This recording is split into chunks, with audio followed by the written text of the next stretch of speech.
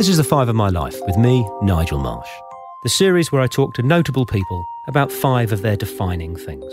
The way it works is my guests always choose a favourite film, book, song, place and possession.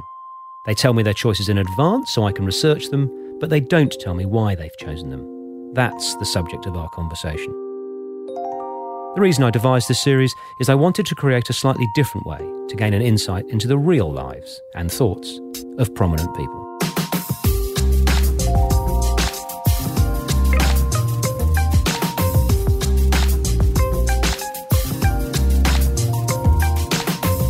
Chris Mitchell has had a remarkable career in the media spanning 5 decades.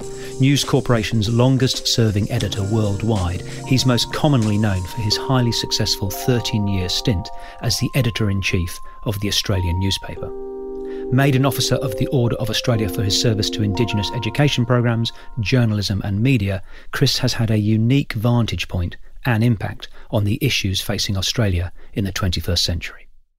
The movie that you've chosen, I am so grateful to you because I adore it. I'm a little bit of a obsessive fan of the film that you've chosen, which is the 1987 cult classic Withnail and I. So tell me about that, Chris.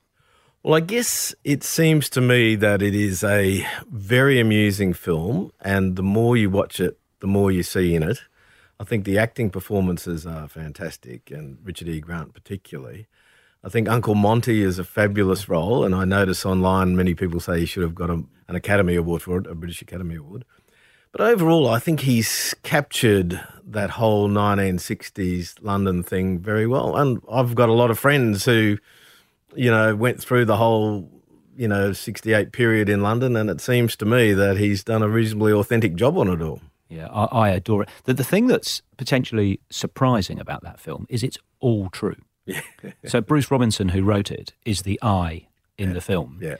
And Withnail is his real-life friend, Vivian, who was an alcoholic. I mean, it's actually, the real story is a tragedy. I mean, he died at the age of 45 injecting alcohol into his stomach because he couldn't, imbibe it quick enough and all that sort of stuff. But just an amazing film that stays with you. And beyond the comedy, it's a love story between those 2 blokes. It is, and also how they feel about, the advances of Monty. So they're quite tolerant of him, even though they're scared of him. Also, I think some of the scenes, they do stick with you for a long time. Like I think procuring child's urine so that he can strap it to his leg in case he gets pulled over for DUI. It's hilarious, really. and the whole episode up in the countryside in Yorkshire is fabulous, yeah. Bring us the finest wines available to humanity. We want them here. Some famous sayings around in that movie. And I saw an interview with Richard E. Grant who says, to this day, will be walking down the street, he said, at least 2 times a week, and someone will lean out of a car window and shout, "Scrubbers!" Also, I liked him in Wawa too, the South African film. I thought he was fabulous in that. Yeah, and that that's his true story. That's his real life. I mean, his dad loading a gun and shooting at him, and if it had fired, he'd be dead. Yeah, he's a marvellous actor. Absolutely, and he wasn't the original choice for that film. Yeah. So that just a fabulous thing. Another theme in Withnail is obviously the booze. But I wonder in the business and industry and sector that you've been in, how central or not a role booze played in the early days. Was it everyone getting tanked? I mean, I used to work in the advertising in the 80s, so everyone was smashed at lunch every day. I mean, what was it like? Look, Nigel, I was pretty surprised, especially in Sydney. So everybody in Brisbane, when I was a young journalist on the Telegraph up there, was, they drink a lot after work, but it was an afternoon paper, so you'd work in the mornings and then go to the pub when the paper was out. The culture in Brisbane in Sydney when I moved down was amazing. So because the Journalists Club was so close to News Corp, they would always be at the journos, and the journos in those days only closed for Christmas lunch. So it was open 24 hours a day, 365 days a year. And you could tell, people would stumble out of there at midday and go home and have a sleep before they came back to work and started their shifts, 6 or 7 at night.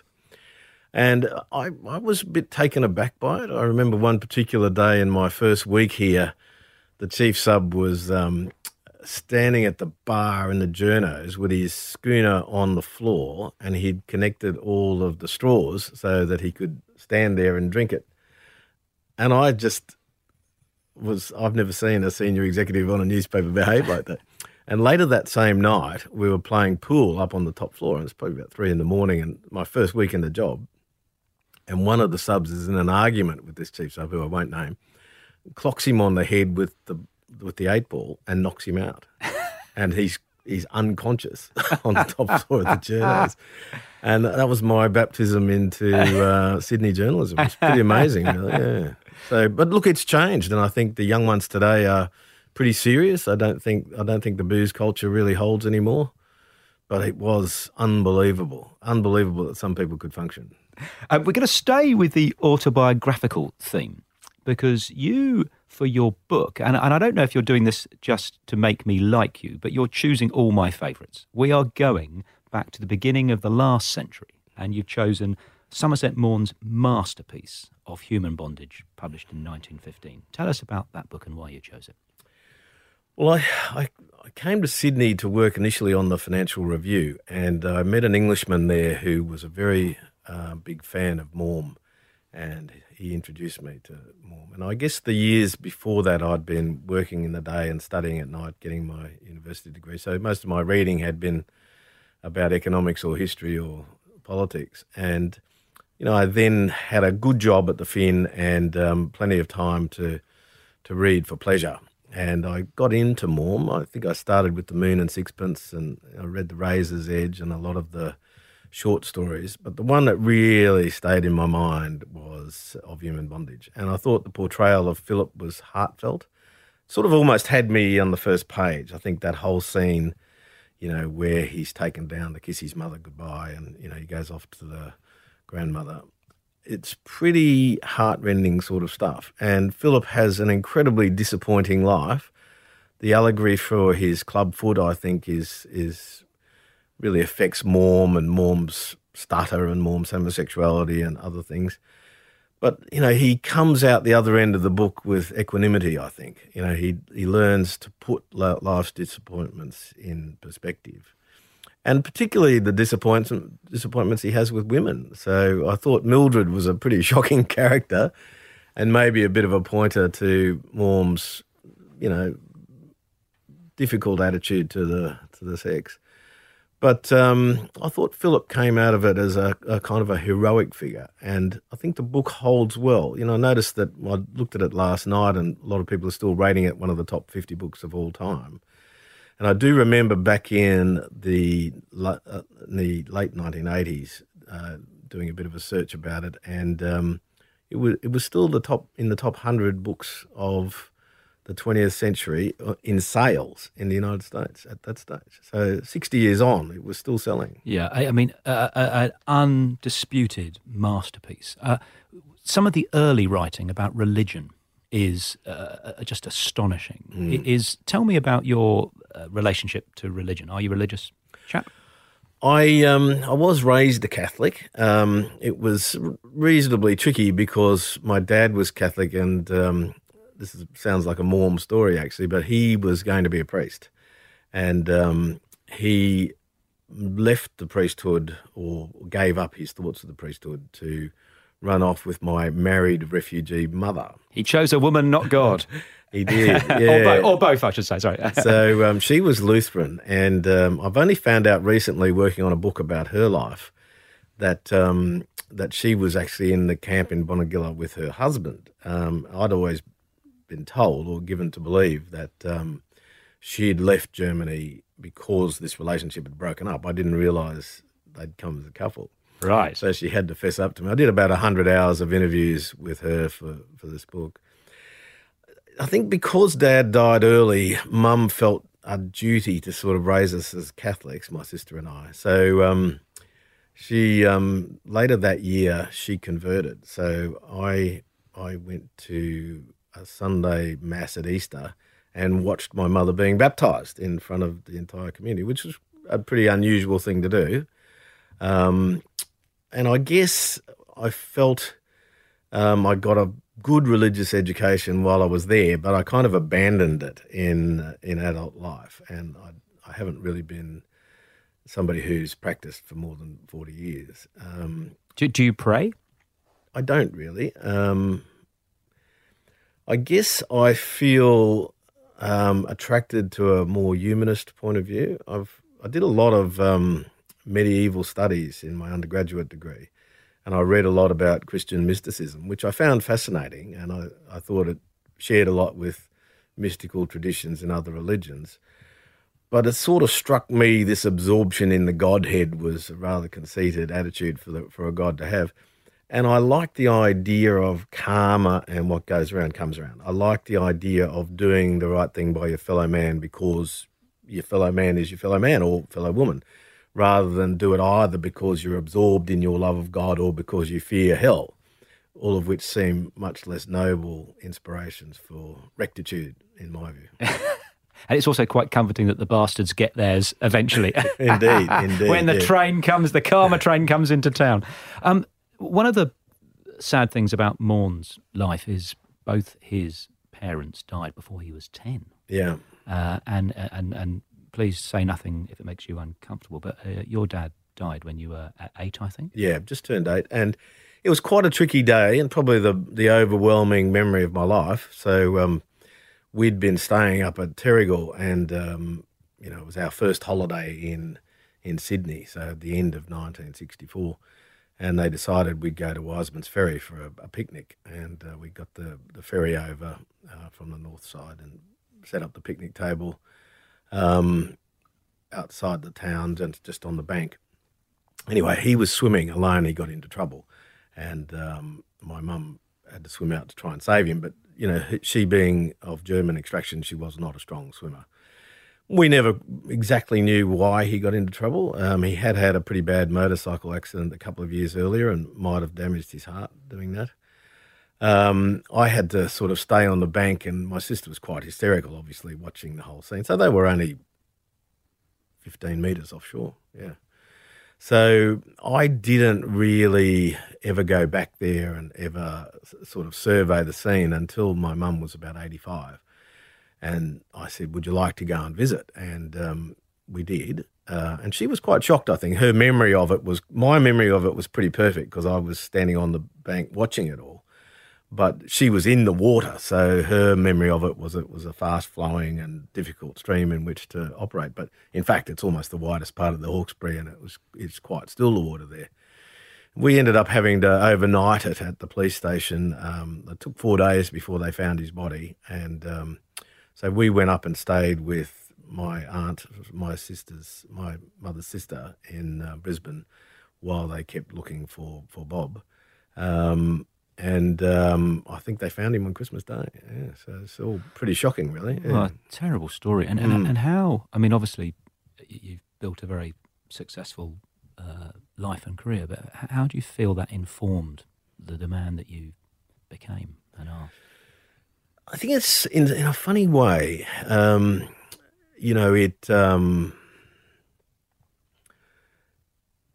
It's hard to compete with somebody who everybody thought was reasonably saintly. So most of my dad's friends did regard him as somebody who should have become a priest. He was very heavily into philosophy. He spoke a lot of strange languages like Aramaic and Gaelic and Russian and German, and so he spoke 11 languages. I think for a young man growing up in Brisbane, you can't compete with somebody who all of your relatives and all of his friends think of in those terms. And of course, he never lived long enough to face life's disappointments. So at some level, I kind of just decided to go my own way. I think my wider family were disappointed that I chose journalism. I was under a lot of pressure to pick either medicine or dentistry, and it didn't really appeal to me at all. I think in hindsight, it all worked pretty well. I think my mum did a good job. She was the one who suggested trying out for a newspaper, and I think it was probably the job I was made for, really. Yeah. Yeah. Now, your first 3 choices, I've just adored researching you and your choices, Chris. You are sticking with the autobiographical theme, but also there's a theme of love, because Within Ellen and I is about love between 2 best friends. Of Human Bondage, the Mildred story that you mentioned, unrequited love.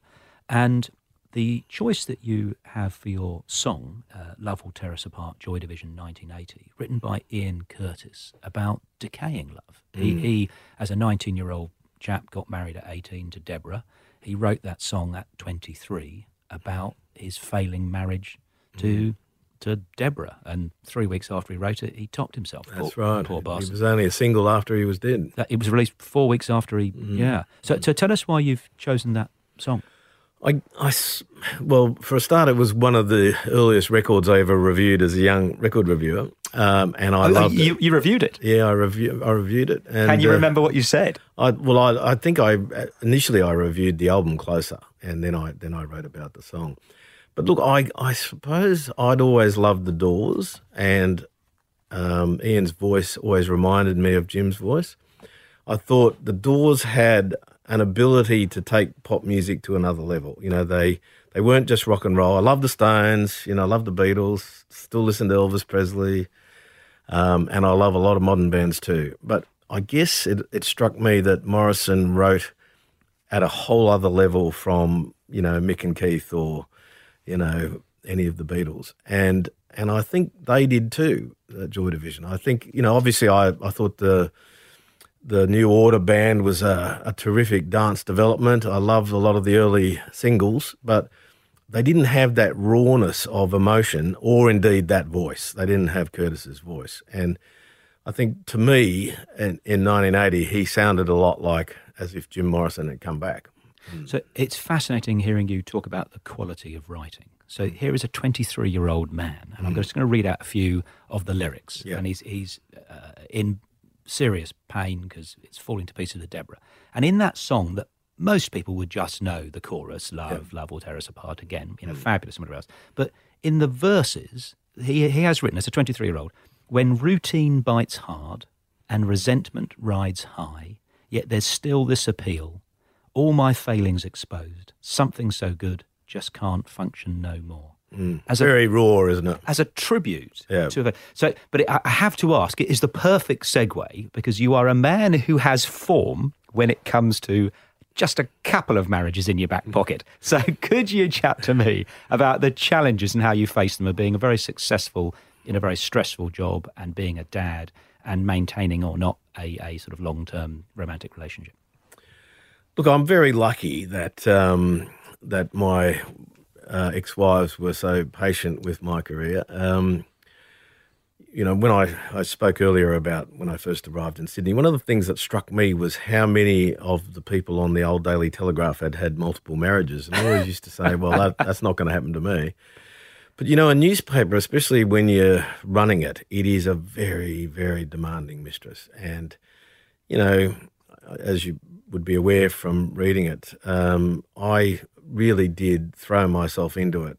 So it was my every waking hour, sometimes from 6 a.m. till well after midnight. And as digital journalism came in and we all went to 24-hour publishing, I found I didn't really have time to myself on Saturdays either. I'd always gone online to check the paper on Sunday afternoons, and probably my first 15 years as an editor, I went in every Sunday as well. But I think for a wife to put up with a husband doing, it's a bit like being in politics. I think it's almost an all-encompassing job. And it's got great rewards, and it's terrific fun if you like the business, and I do. But I've maintained a good relationship with my exes, and because I've got kids from 2 different wives, the 4 of them are good friends. My present wife, Kathy, has 4 kids of her own too, so the 8 of our joint family all get on well together. We've got sort of 3 holiday houses where I have my holidays, and that's because sometimes we need them for all of the kids and grandkids to come. Right. I think Deborah's been, my Deborah has been a terrific mum to my older kids, and Christine is now with Peter Grester, and they live in Brisbane. Peter's a wonderful sort of stepfather to my boys, and I think they're better off for having him in their lives. I get on very well with Peter. But really, everything's pretty positive with the two. And I'm sometimes surprised that people can have children and 20 or 30 years with somebody and then all of a sudden they don't speak. What does that say about your time together? And I guess going back to the song, even though, there's suggestions that he was seeing another woman at the time, the Belgian producer, he writes with great love of his child and his wife. Yeah. So, that's an amazing story and an amazing achievement to have those blended Christmases with all those people. It's something that I've noticed, and I'd be fascinated on your perspective, Chris, is I increasingly feel that people can't deal with nuance. That they, it has to be, a marriage breaks up, therefore I hate him or I hate her, or whatever it is, talking about Brexit, climate change, whatever it is, you go, I don't want a nuanced, well, you've just given a wonderful, loving, true, authentic description of your marriages that's not black and white. Yeah. It feels real. Yeah. But I get a sense that that's not good copy. Yeah. If I was doing this podcast in another forum, I go, no, mate, can we do that again? I want you to say I hate the bitch or whatever. Have you noticed the quality of public debate getting worse, or is that just me? I think it's getting much worse, yeah, and I do think it is social media. I think complexity doesn't sit easily with 140 characters. My sort of favourite book on this whole area of grey areas is Primo Levi, and Primo talks about the grey zone. I think a lot of complex issues in life are quite grey, and it's quite a dark, thing that Primo Levi writes about. But the complicity between, some people in the Holocaust and their guards is, only someone like he could have written about it. My older kids, mum is Jewish, and my son with her has decided not to take that seriously. But my daughter lives in Tel Aviv and has made her Aliyah and loves being Jewish. So, in a way, I've sort of taken the view on a whole lot of things when I write about this in my column that, it is important that people, especially people in positions of power in the media, understand that you're not a deplorable just because you voted for Donald Trump, or you're not a mad lefty just because you voted for Hillary Clinton. And it seems to me, there's a lot of what happens in debate in our country and really in the Anglosphere forgets about politics as well. I was lucky enough to study at Oxford for a little while about the EU back in the late 90s. It was a British government scholarship. And I came away thinking, this is a funny place because nobody I speak to likes the EU, but everybody in academia thinks it's important because they think there'll be another world war in Europe. And I remember saying to various German and French professors, but you guys won't be powerful. No one will care. These are little countries in Europe. Big wars will start with countries like China and India, And it struck me at the time that the EU was really a legacy of the 20th century. And I'm not surprised that ordinary Brits are quite divided about it. I think if you live around the City of London and you're one of the big beneficiaries of global trade, it makes a lot of sense to you. But if you live out in the country, it probably doesn't make a lot of sense. I've spent a fair bit of time in Greece and Portugal recently. I understand why the Greeks hate it. If I want to buy good, cheap clothes, I can get them the same things at a better price in Berlin than I can in Athens. Now, people in Athens don't have high wages, but the euro is costing them a lot in living standards. So as somebody who's done a bit of economics, I'd say what they should do is abandon the euro, go back to the drachma, have a massive devaluation, make themselves a much more attractive destination for even more tourism. Now, obviously the central bank understands that they do depend on money from Germany and the EU. But what's in it for France and Germany? Well, those countries get markets. So why are there so many Mercedes taxis in Athens? It's because of the EU, and they're all using the same currency. So it's really the French and the Germans, making sure they've always got a market for those successful products that they've been selling. So what you do and what you've just done then is fascinating to me in terms of being a good journalist and a good editor, because you have a deep understanding of different sides of the issue, and it's complex, and it's the grey zone that Primo writes about. I, I have to compliment you on your writing since I've been in the country on Indigenous affairs. You obviously deeply care about it, but you don't take a 140 characters view of it. You write deeply, knowledgeably about it. Would you mind telling us a bit more about that? Yeah, I think probably because I spent a bit of time living in North Queensland and working up there, and also when I was a younger man, I played football regularly against teams from Boys Town and other parts of the world where you met lots of Aboriginal kids. I suppose I've always felt quite keenly that walk a mile in another man's shoes thing. I've seen friends who had Aboriginal girlfriends be taunted by their own family for that. One of my closest friends in the world is Nicholas Rothwell, who lives with Alison Anderson, the former Aboriginal Affairs Minister from Darwin. Very happy together. But Alison is probably the senior woman from the Northern Territory. She's probably the last, woman who really carries weight in tribal Northern Territory lands. And she says the whole place is falling apart. The lack of that kind of traditional family authority that did used to keep those places like Yuendumu together is telling very hard on those societies. I mean, I think one of the related points, that I think it's the same reason you and I are interested in AIEF, the Australian Indigenous Education Foundation. I think it's clear that people like Alison who are educated get more control over their lives.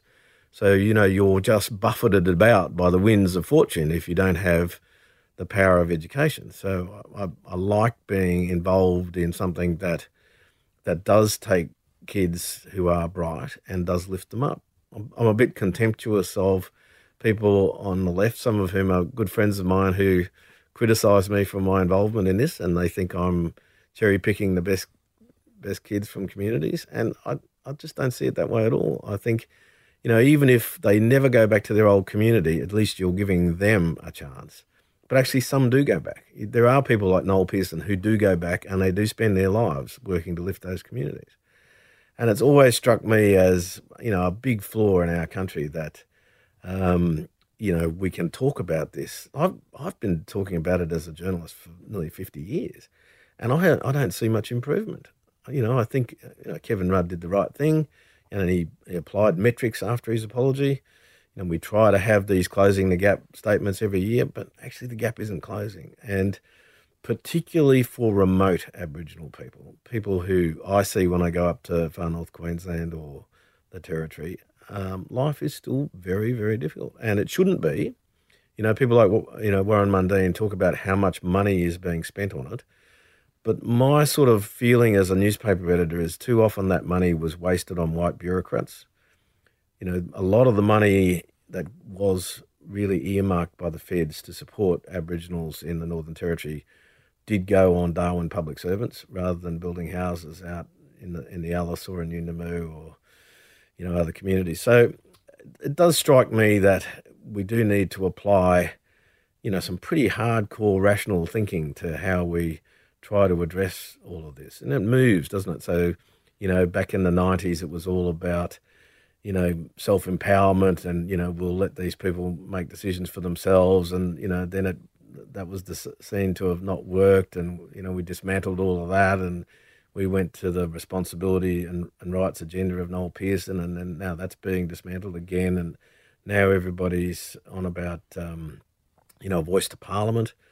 I personally do support a voice to Parliament, but at another level, I've said to Noel many times, I probably actually support more the idea of dedicated seats based on population and geography. Now, you get yourself into an area a bit like mixed member representation in New Zealand. But it does strike me people on the right when they say, well, you've got Linda Burney or Ken Wyatt. Linda Burney and Ken Wyatt don't really represent Aboriginal electorates. They may be part Aboriginal people, and there may be some Aboriginal people in their electorates, but their electorates are overwhelmingly white middle-class electorates. Whereas you can look at areas in the north of Western Australia or Cape York or the centre or the Pitlands where you think you could actually throw up terrific local representatives, really smart people who live in those areas and they could actually focus on doing things in the parliament that benefits those people. But while ever those people are carved off into other electorates, be it, Warren Inch's electorate or Bob Katter's electorate, they're not really going to focus on the betterment of Aboriginal people in those places. So my own view would be even better than a voice to Parliament would be dedicated seats.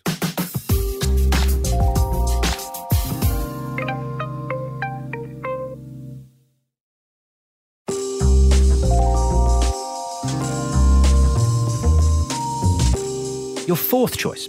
We are coming back from England and Ian Curtis, and we are going up the New South Wales coast to Camden Head. I suspect it's where you might have a holiday property for all those wives and kids, but describe it and tell me why you've chosen it. So it's about 30 kilometres south of Port Macquarie. It's an unusual sort of area in that we've got a large lagoon behind us to the west and a river slightly to the north that flows into the beach right below where we live, and a very large mountain the other side of the river and lagoon, and it's called North Brother. There's three brothers in Aboriginal legend, and they range from Taree through to Laurelton. So Laurelton, the local town, sits at the very bottom of North Brother, which is the three biggest of these mountains. Either side of there's that lake that goes out to the coast, but there's also very large lakes to the north and south of North Brother. One's sort of fed by the Manning, and the other feeds into the Camden Haven River. So one's called Queen's Lake, and it has its own sailing club on it, and on the south side is Watson Taylor Lake. So this mountain is almost swimming in this vast sea of lakes and rivers. The beach immediately below me is a pretty wild north-facing surf beach, but on the other side of the peninsula, maybe 200 yards walk is a open south-facing beach. So you get a good swell on. Sounds heavenly. Yeah, it's look at what it reminds me of, and what people say when they come and see it. It's sort of a bit like Yamba or Noosa were many years ago. So the same sort of geography with the big river and different beaches and different breaks. Where Camden Head is, there's 88 houses, no retail at all, so there's no shop. You have to drive into either Dunbogan or Laurelton to buy paper or get milk or anything like that. But it also means nobody comes there to buy anything. So, it's completely enclosed by National Park, and unless you're going there for a swim or a fish, you wouldn't go there. And is that where you have family Christmases, or? Usually I do, yeah. So my sister lives on a farm west of there in the Lawn Valley, and my mum's in care in Port Macquarie, it's about 30 k's north. So all these years later, we've ended up fairly close to each other. I have to ask, how did Mum and your editorial policy, whatever else, go? Was she just a that's my son, go Chris? Or did she ever call you up and say, how dare you say that about that nice man? Well, being Mum was in Hamburg during the war, so she's very sort of affected by that. So when we were kids, if there was, the Saturday afternoon war movie with Audie Murphy or John Wayne, Mum would have to leave in tears. She couldn't hear the air raid sign. So she was upset that I supported the Iraq War. But I guess a lot of people were. Overall, I think her politics has moved to the right. She was quite a lefty, used to march against the Vietnam War, but often her leftism is about war. So she's quite hostile to anybody who she thinks is going to kill, violently. And I think that makes sense. So her brother was 17 when he was drafted, at the end of the war in early 1945. He made it to the Russian front and was taken prisoner 6 weeks into his military career, and ended up in Siberia for 6 years. And when he got back to Germany, he had tuberculosis and was in hospital for 2. So they were a family that were kind of pretty poorly affected by the war. Her father had a war relationship on the other side of the wall, and there was a daughter who ended up not meeting my mother and her siblings until after the wall came down. And then one of her sisters was a nurse and married a freedom fighter from Romania who'd lost his legs under a Russian tank. So, it's one of those really Central European stories that you can understand why they're not keen on any more wars, hence the EU. Yeah, and also, if you are intimately affected by those events, you can understand why you might take against people writing about them who haven't been. Yeah, I think so. Yeah, I think so. I think that's right. Yeah. So we're coming on to your fifth and final choice, which is your possession. And you've chosen your house in Manly. It's not a fancy house. It's just a sort of 3-story townhouse, really, not much land. But for me, I'm not really big on possessions, so I've been pretty good at upping stumps and leaving, as you alluded to earlier. And I'm not really big on collecting things, and I'm not big on watches or cars or anything like that. But I'm very happy there, So when I had to think hard about this, like what possession am I going to say, and that's the only one I could really think of. So for me, I'm quite content living between Camden Head and Manly. It's, I've got north-facing views all the way up to the Central Coast. I've got a lot of Aboriginal art on the walls, some of it given to me by Rupert, which I'm very pleased with. Some I bought myself. Kath and I do go and to the beach a lot, and I surf. And we do that walk along from Ferry Bower twice a day, every day. So when I'm not at Camden Head, I find I don't take my car out for weeks at a time. We walk everywhere we go. Even if I'm coming in to see you for a podcast, I walk to the ferry. So now you mentioned Rupert. Now, this is not Rupert the bear. I imagine this is another Rupert. Can you tell me about him? And are you still mates? I mean, how does that all work? Well, I haven't spoken to him, since I retired. But I'm sure if I wrote to him, he'd respond. But look, I found Rupert, a very interesting fellow to work for, and probably not much like his public image at all. Rupert's a little bit shy, personally. I think, even though he's portrayed these days as some mad right-wing ideologue, he's supported lots of Labor leaders, and he's quite close to Hawke and Keating. He's obviously quite close to Tony Blair. I think Rupert's quite capable of supporting, what he thinks is good for a country at a time. He's still an Australian patriot, so I think he's always been criticised for taking American citizenship, but like most of his big decisions, that was business. But I know, for instance, he did a lot of work on the free trade agreement with the United States. He's always heavily involved in G'day USA. He still owns his farm, out near Canberra at Yass. I've been to the farm with him, and the first morning he gets up and he walks to the nearest mountain as hard as he can. He knows all the local drovers by name. He goes drinking with them. I think he's got a great deal of affection for this country. And if he's got a place in Carmel in Northern California, which looks for all the world like it could be in Yass. The vegetation's exactly the same. And I think he's not showy in his personal tastes. If the houses are all reasonably modest, they're not huge glamorous compounds. So, and I think Rupert is an inveterate gossip. He loves society with journalists. He likes talking to Paul Kelly about what's happening in politics, but he also likes talking to all the gossip columnists about, the latest scandals in the media or in entertainment, So I think he's quite an unusual guy. So I think Rupert's somebody who can leave the past behind and live for today. Always hungry for knowledge. For years, he sent me the latest books that he thought were fantastic. He'd just package them up and send me copies. So always interested in meeting new people. I think very unusual person. And even though he's got caught up in this highly partisan world that we all now live in, I think probably a great Australian, really. It's an amazing life story to have got that little paper in Adelaide when he was only, still at university in the UK, and come back and turn that into a global behemoth is pretty amazing. So he, whatever one might think of him, has got an astonishing legacy, which makes me want to ask you is, what would you like your legacy to be when you are pushing up daisies in hopefully 60 years' time? What do you want people to say behind your back?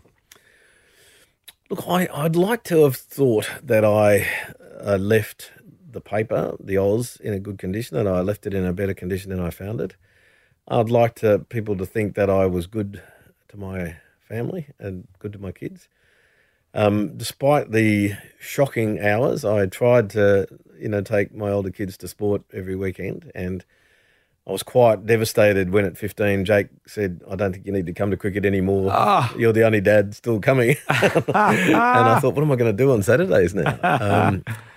So I've found retirement good. A lot of people said, you'll miss the paper, but I felt I'd had enough. It was nearly 25 years as a daily editor. It's a very long time to do a job like that. And I still like doing my column about the media. It's contained. It doesn't take a huge amount of time, but it encourages me to keep following the media. My son, Jake, bought me golf lessons, so I've started playing golf, and I probably play 3 times a week now. I really love it. Just come back from a couple of days up in Bonneville, the hardest course I could imagine, and I played 36 holes there in 2 days, and it was a devastatingly hard course, but I still go to the beach and I still surf a lot, and I've found renewed pleasure, as I did in my 20s when I discovered Somerset Maugham, in reading for fun again. So I'm reading a book a week now, and I'm big books, and they're not about politics, most of them, which is good. It's so wonderful to have had this conversation. You've been so open and warm and non-defensive. I can't thank you enough, Chris. The last traditional question is always, which is difficult for you because you've met bloody everybody, but is who would you like to hear on Five of My Life next, and why? Well, okay, can I answer that in 2 different ways? Well, we'll let you. Look, one of the most impressive people I ever met was Yitzhak Rabin, but you can't have him because he's dead. But I went to a function in Israel, and we weren't really meant to be there. Richard Palfreyman, who was doing The World Today, and I escaped our Israeli minders and broke through a blockade and got into this function. And when he found out what we'd done, he spent an hour with us, smoking cigarettes and drinking and talking in that incredible, deep bass baritone Israeli voice. And he's a guy who I thought of as a genuine hero. He'd defended the West Gate of the old city in 1948, and he'd stood on the first tank when they charged up the Golan Heights in 1967. He defeated Gamal Abdel Nasser in 1957, and yet he was assassinated by a right-wing Jewish nutter. But I thought one of the great liars of anyone I'd ever met. So he would have made a fantastic podcast. I think probably my closest friend in the business is still Paul Kelly. Right. So Paul is godfather of one of my kids. And, I think Paul's probably the smartest individual I know. A lot of politicians, when I was the editor-in-chief of the paper, would always consult Paul before they decided to announce anything. And I was quite intrigued how many people of both sides of politics bounced their ideas off him. And he's managed to, unlike a lot of people in this highly partisan media age, he's managed to maintain friendships on both sides. So it's probably a fairly dour choice, but I'd say Paul Kelly. I love it. Chris Mitchell, thank you so much for sharing your 5 choices on the Five of My Life. Thank you for having me. The Five of My Life was presented by me, Nigel Marsh. Producer, Alex Mitchell. Sound production and theme music by Darcy Thompson and Matt Nicholish.